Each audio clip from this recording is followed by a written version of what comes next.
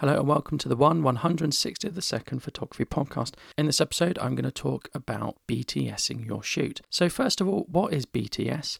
Well, BTS is behind the scenes, and it's just additional content that you would make to show how you did something. So you get them all the time in DVD and Blu-ray extras, to really sort of interviews and following cast and crew around, looking at how they did special effects. But it also has a place in photography. So you can do it very simply. You can just show in your content, which could be Instagram or wherever else, you can show an unedited image and an edited image, and that shows the effects that your editing did. So you can see those on Instagram sometimes, or you can go one step further. You can actually go and film your shoots, and then you can show a bit more context and a bit more about what you did. Now, BTSing your shoots is very easy. It doesn't really take much time, and it doesn't have to be perfect. It just has to be there. It just has to be made, really. No one expects wonderful content. No one will criticize if things are a bit shaky, because the people who are watching it just want to see how you did it. The advantages of producing this extra content, which really doesn't take any time, is it can be used as content to promote your work or what you do. And of course, you don't have to do it, but I've done it quite a lot for my YouTube channel, and I've made YouTube videos out of it. It's just additional content that can go on Instagram or go on YouTube or go on a blog, and it really doesn't take much time. Whatever your subject is, it will also help promote your subject. If your subject is a landscape for landscape photography, it will give some promotion there, not that it's needed. If you're working with a model or a product, it will also promote that model or product.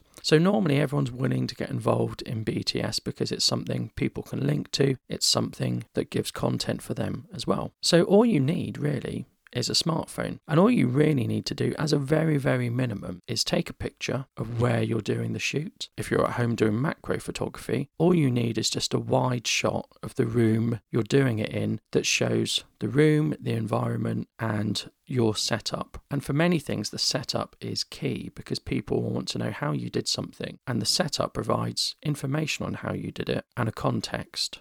So they can say, oh, you did this in your bedroom, or, oh, wow, you did this just at the back of your house, oh, you did this in your garden, wow. So people will look at what you've done, and then they'll use that as a learning tool. So take a picture of the setup, show your image, and then show your edited image. And you can just put those three together, and you effectively have a BTS of your shoot. It's not a great breakdown of your shoot, but it is a behind the scenes. You can see the context that is set up, you can see the first image that was gathered, and then you can see how editing transforms it. If you want to do something slightly better, and this is what I would do if I was doing a model shoot, you can do a quick film of the environment, you can do a quick film of the model with the equipment setup, you can do a quick film of taking the image, and then you show in the video all those to give a good context of what you're doing, and then you show the image, and then finally the edited image. So my sort of YouTube work will have a bit of B-roll, a bit of context about the location I'm in, the setup. To polish it more, you might want to put music over it, you might want to voice over, you might want to add text. They're called lower thirds, that just says equipment setup, unedited image, edited image. People also find it interesting to put, if you put your camera settings in, so you might say unedited image, 1/250th of a second, f8, natural light. Where you're taking something with natural light, there isn't too much of equipment-wise to show. When you're doing something more complicated like macro, or you're doing lights, or you're using flash, that's really where you want to show something. If you wanted to be even more polished, you can get someone to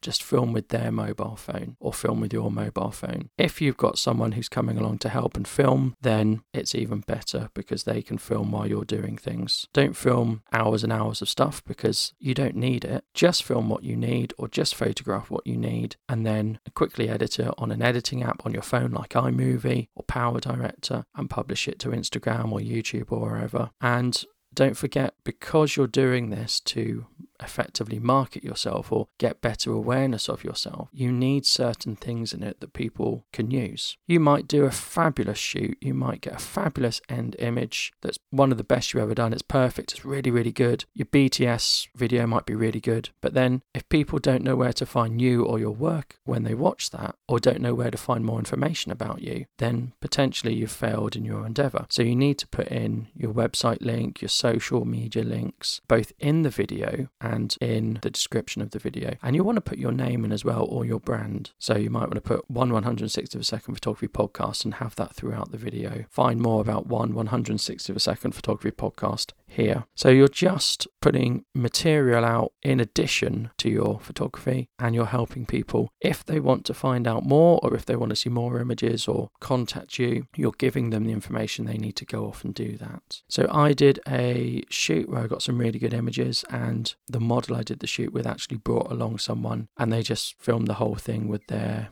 mobile phone.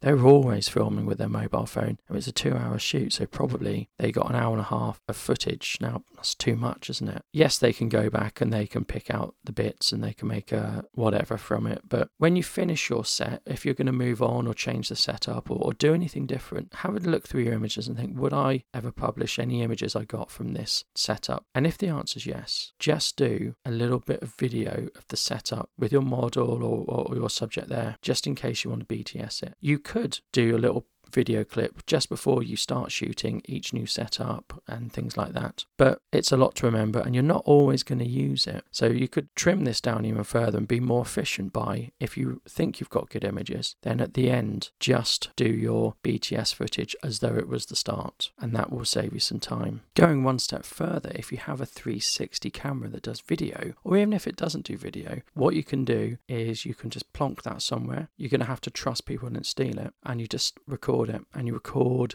your whole setup and your shoot, and then later you can just reframe it. So you can reframe it so you're on top looking down, you can reframe it from the model's point of view, the kit's point of view, your point of view, and you can do it that way. So you can do something called over capture, and then later in production you can just focus on the bits you want. You can of course strap a GoPro to your body. Again, you've only got your perspective. With 360 cameras you can have any perspective, which is really, really useful. I have two 360 cameras. One records video and one just records stills. Now when I first got the stills 360 camera, I would just hold it above my head, press the button, and it would take a picture of the whole environment, and that meant I could reframe the picture and talk about what I was doing. So many of my early YouTube videos, I used that as a method of talking about what I did on a shoot and what I was doing. I just held up a 360 camera, and then later when I was talking about it and narrating in the video, I just repositioned and reorientated the picture, and that enabled me to have a conversation about my shoots. So let me know what you think, and I'd love to see some of your BTS work along with any of your work that you're producing at the moment.